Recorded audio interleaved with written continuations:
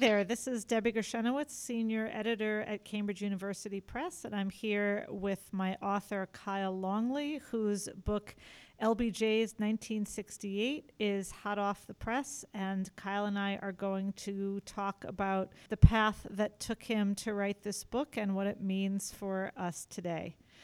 So Kyle, happy to talk to you. Always a pleasure. And I would like to start off by talking about, you mentioned in your preface to the book that you have been a little obsessed with Johnson since you were youthful. You are a Texan just like LBJ is. And so I would love to know how your interest in LBJ that goes back to your youth led it to write this book.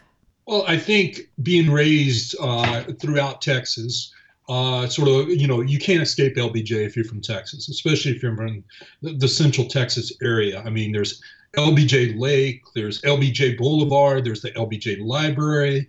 I mean, anywhere you go, you're going to see the influence of LBJ and Lady Bird.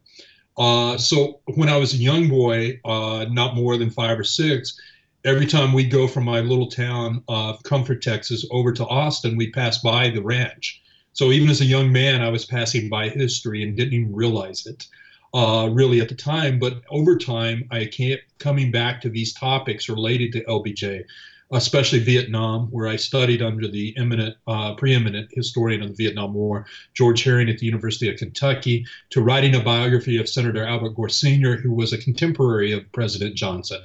So it just kept coming. It was circular. And again, being a Texan, I actually think pay some dividends because I think I have a better understanding of LBJ and the culture in which he was raised. And I think it helps explain some of the things like his crassness, his populism, which undergirded all of his political leanings. And so I thought that, and I think it did make a difference in helping understand the subject much better. Mm-hmm, mm-hmm. I would agree with you. So a lot of books have been written on LBJ, and a lot of books have been written about 1968. So what is unique about yours, and why did you choose to write about what LBJ called himself a year of continuous nightmare? Well, I think several things came to play. One was the advancing 50th anniversaries of the events that are covered in the book. Ranging from the Pueblo through the assassinations of MLK and RFK, the Fortis affair, the Chenault affair, all these things that really are even resonating today because of their historical legacies. And I love the endorsement that Clay Risen from the New York Times gave the book. And he made the point, countless historians have picked apart 1968, but Kyle Longley is the first to go inside the head of the man who more than anyone else defined that year, and with a style and precision that somehow makes the account of a terrible time a joy to read. To me, that's high praise, given that Clay has written on 1968 also. But I think it highlights, this is a book really that climbs inside of the head of LBJ, tries to present it from the perspective of the most powerful man in the world, and highlight the challenges as well as, his reactions to this trying time. And I know that you did a lot of person-to-person interviews when you were preparing this book. So when you were talking to people who were right there alongside LBJ in 1968, like Joseph Califano, did they sort of go back to 1968 when you were interviewing them? And what were their memories like of that time, as well as about how LBJ handled that time, which really, as your book shows, is just one crisis after another, just nonstop? Well, and I think, the people who I interviewed, including prominent members of the administration that are still alive, like Joe Califano and Larry Temple and Jim Jones, they all sort of, remember it too as this year that just was never ending, quite trying. And, they weren't sure the country wasn't just coming apart at the seams. And I think that's what you see among many Americans that remember 1968. This was a time when it appeared like we were on shaky ground. We weren't sure we were going to survive, or the country was going to survive in the shape that it had for almost 200 years before. So I think that it was important. And I just received a phone call last Tuesday from Joe Califano just talking about how much he enjoyed the book, how it brought back so many memories. And the best comment was, he thought I got it right. So I think that is high praise from someone that was inside the White House at the time. Absolutely. I was sort of smiling ruefully when you were talking about how stressful and intense 1968 was, when it felt like the country was coming apart at the seams. Because I don't know about you, but I wake up every day and feel much the same. And so I'm struck by how relevant this book is 50 years later, right now. And we're coming up to the 50th anniversary of Johnson's decision not to run for re-election, which he made in a very dramatic and shocking speech on March 31st, 1968. We don't usually expect that from sitting presidents. So what are your thoughts? I just keep thinking about today's president and how, like Johnson, Trump is dealing with crisis after crisis. What are some differences in the way these two leaders have handled them? And do you think Trump would ever make a speech like the one Johnson made on March 31st? And if so, what do you think it would take? And what pushed Johnson to that limit? Well, let me start with Johnson. The decision was made on March 31st. I've got a wonderful chapter in the book. I think it's actually one of my favorite, if not my most favorite of chapters. And it's just looking at this one particular day and the tensions and the stress that had been brought out, mainly because of race riots in the summer of 1967, but especially because of Vietnam. And just reaching that decision, and it was driven by his desire to try to figure out how to extricate the United States from Vietnam, and by feeling like if he stepped aside, he'd have 9 more months to really try to make progress on that issue. And in doing so, he swept aside, the arguments that it was a partisan decision. He tried to appear like a statesman, and that, I think, stands out. Of course, there were selfish reasons for it. He worried about his own health. He walked by the Woodrow Wilson portrait every time, and he would sit there and think, I don't want to end up like Woodrow Wilson, having a stroke and being incapacitated in the White House and unable to perform my duties. And, he had a massive heart attack in 1955 where he almost died. So these things weighed on him, but he really was driven by this idea, I gotta stop this. This is the only way I'm ever going to defend my legacy and protect this wonderful legacy in some other areas like the Great Society, like civil rights. But Vietnam was the drag. Now, do I see this happening again today? Probably not. I mean, Johnson did have precedent. Harry Truman had done the same thing in 1952, almost 16 years to the date. He did it on March 29th, I believe. It may have been a little bit earlier. But he had made that decision of not to seek re-election, and Johnson had that as a precedent. And of course, Clark Clifford had worked with Harry Truman, and he was working alongside Lyndon Johnson in 1968. But today, I don't see that. I don't see this as the same kind of precedent. One is Johnson was a skilled politician. He understood the political calculus. He didn't believe in chaos. If he'd had any decision, he would have avoided Vietnam and focused on domestic issues. But the president sitting today doesn't seem to have that same kind of awareness. And he also, I think, lacks the maturity that Johnson is a different man in 1968 than he is in 1963. I think he's learned some very hard lessons. He's been humbled to a large degree. But the president today just does not seem to have any kind of humility, any kind of understanding of any kind of political legacies. The only way he'll be removed is either through impeachment or he just one day decides to just quit for his own selfish purposes. Right. This was not Johnson's decision. He did this in many ways of selfless act on March 31st. Did he create the problem in many ways in Vietnam? Of course. But he did seek to try to extricate himself and try to find another option. And I think he performed fairly well in 1968, especially on foreign policy issues. Now, some of the domestic issues like the Fortis affair, the Democratic National Convention, the book portrays him as selfish, self-seeking, or self-serving. and contrast that to what many perceive of as his normal being. But I think the year shows a little bit more maturity than that. Mm-hmm. Do you think making that decision not to run again made the crises that would come after easier at all, or different for him to contend with, knowing that he didn't have an election on the line?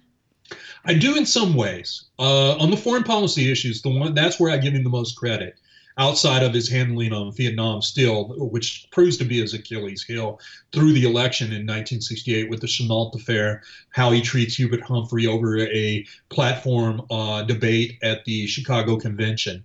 But I do think it gave him some leeway. Now it played against him in other ways. The Fortis affair, the Republicans decided make an issue of him being a lame duck president and say that the next president should make the decision on who the Supreme Chief Justice of the Supreme Court should be, as well as a replacement for that Chief Justice. And there it played very much against him. And we hear much of the echoes of what we heard in the Garland Merritt debate just recently over a sitting president should not be able to make that decision when he's so close to the end of his presidency. So I think it cut both ways, and that's important to keep in mind. Do you think that if there were, we have about, 8 or 9 crises in this book, you think there are any of those that he wished he would have handled differently? I'm asking you to be a revisionist now. Does anything come to mind? If he could have taken a different course, would he possibly done that? Well, I think the one that stands out to me, the one that he may have had the most guilt over on the long term, had he lived past 1973, would have been the decision not to blow the whistle on the Nixon campaign's interference in the Paris Peace Accords, where they work with Anna Chenault to undermine the South Vietnamese efforts to participate in those, which may have given them a breakthrough, which may have changed the outcome of the election. But Johnson chose not to make that public, arguing this was going to damage the presidency, especially as it appeared that Richard Nixon might win. But in the reality of it, that set the stage for later Nixon performing many of the acts that he did in terms of the Watergate affair. And so I think Johnson, had he lived long enough, would have clearly stated that that was a regret. So I want to go back a little bit to your process in writing the book. You did some interviews. You immersed yourself, I think, extensively into Johnson's personal papers. What was your process like? And did you find that the memories that his former cabinet members had squared with what you found in the papers? Was it easy to piece these crises together, or were there challenges, or both? I think it was pretty easy to piece together. First of all, I didn't really approach the government documents until after I had studied the numerous memoirs, including those of the president. And one of my most valuable resources, I think, was the Lady Bird's diary, which proved very effective in helping you sort of understand a day-by-day unfolding of that in the lives of the Johnsons. And she was very close to him. One of his closest advisors. And so I worked through those and memoirs by Califano and George Christian and many others before I approached the government documents that exist in a significant amount, both in the National Archives and the LBJ Library. So it was a fun process because this is written very much from the perspective of the president. And it's not written from the perspective of the State Department or the Attorney General's office. It's really trying to climb in the head of the president, portray the daily affairs, trying to underscore his personality and the effects that it had, as well as those closest to him. And I think it gives it a personal touch that oftentimes you'll see in a book on 1968, or even his biographies, where he gets lost in sort of the weeds. And, but I tried to keep this very central to, this is about Lyndon Johnson and the people closest to him, but especially about him, and trying to make that argument that, here is the most powerful man in the world, arguably, that struggles on a daily basis in 1968 with all these crises. And what he realizes over time is he can only have a certain amount of effect. He continues to try to affect things as much as he can, but he realizes the limitations of his power. Right. So Johnson, he has such a larger than life presence, and that continues down to this day. I think it's very easy for a lot of us to think we knew him just because he was such a big man in all ways. What did you find most surprising? Did you learn new things about him that surprised you? Yeah, I think what I learned most was the humanity of the man. We have caricatures of him too often. He's crass, he's craven, he's selfish, narcissistic. But there also could be a side to him where he could show emotion in a positive way. And I think you see that in his commiseration with the King family after the death of Martin Luther King. I think you especially see it in his commiseration with the Kennedy family, not necessarily Bobby, who he hated with a passion. But what you see is his concern for the family, especially the mother, the wife, and tears being shed that you normally don't think of Lyndon Johnson ever shedding a tear. But I think you see this, and anything shows this, I think, in many ways, is look at the front cover of the book and where he's listening to Chuck Robbs, his son-in-law, who is in Vietnam, talking about the loss of lives among his troops. And that opening thing where he's got his head down on the desk, Kennedy's bust is in the background, and he's sitting there listening to that tape recording and how it's just tearing him apart. So I think developing the humanity of this man challenges many of the stereotypes and the caricatures of LBJ. And do many of those caricatures exist? Of course.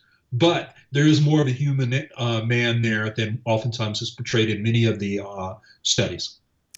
Yeah, I would agree. And I would just say, that picture is so stunning. And, if you don't realize who he's talking to, it still packs a punch because it is a picture showing him clearly distressed. But when you realize he is talking to his son-in-law about the war, which was pretty much his undoing, it's just heartbreaking. And the book is full of incredible illustrations, and many of them are also of him and his grandson. I don't know if that was I forgot whose child that was, but I know that we That was discussed Lucy's child. So Chuck Robb's son. No, it would have been Lucy.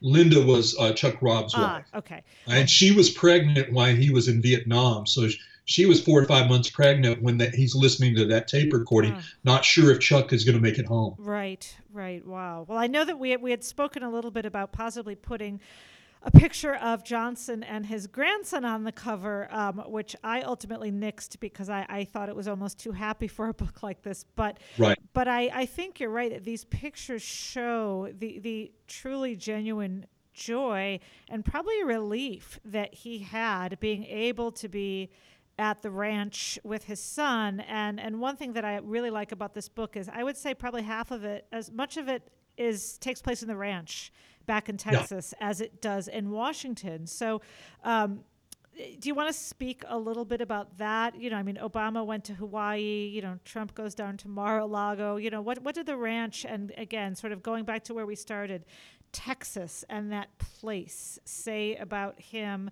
as a person and a president and as a crisis manager through this terrible year? Well, I think if you've ever visited the ranch, the first thing you walk away from is it's not palatial by any stretch of the imagination. It's quite ordinary. And I think, when you juxtapose that against looking at like the Kennedy compound and the family and the differences in the wealth that existed between the two families, it helps you understand the difference between John Kennedy, Robert Kennedy, and Lyndon Johnson.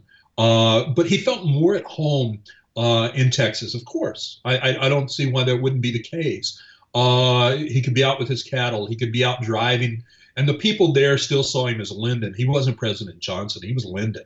So there was a little bit more, probably more humility built into that than what he was where people were kowtowing to him in D.C., which they had done for many years when he was arguably the most powerful Senate Majority Leader in the history of the United States.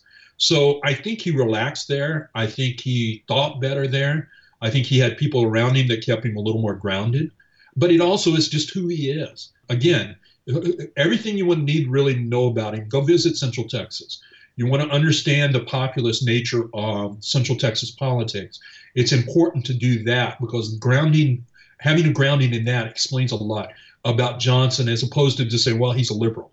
No, he's not a Northeastern liberal. He's a populist progressive out of that Texas mold that had existed for 60 years before he ever became president. And it fundamentally shaped him and his family. And that ranch is just a symbol of that. And again, what you will notice is just how modest it is in many ways. I think when people walk through, they're going to go, well, where's, the fancy living rooms and things like that. Again, it's very modest by most contemporary standards. So I think that's important to keep in mind, as well as sort of the political culture of that region for better explaining who he is and why he does what he does.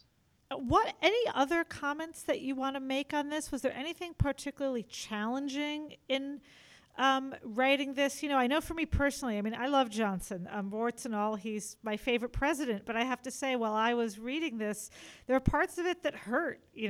Sort of I wanted him to do things differently. I was frustrated with him. His star sort of fell, and then it always rose again, often when I would see this humility that you just spoke about. But was any of this hard to reconcile?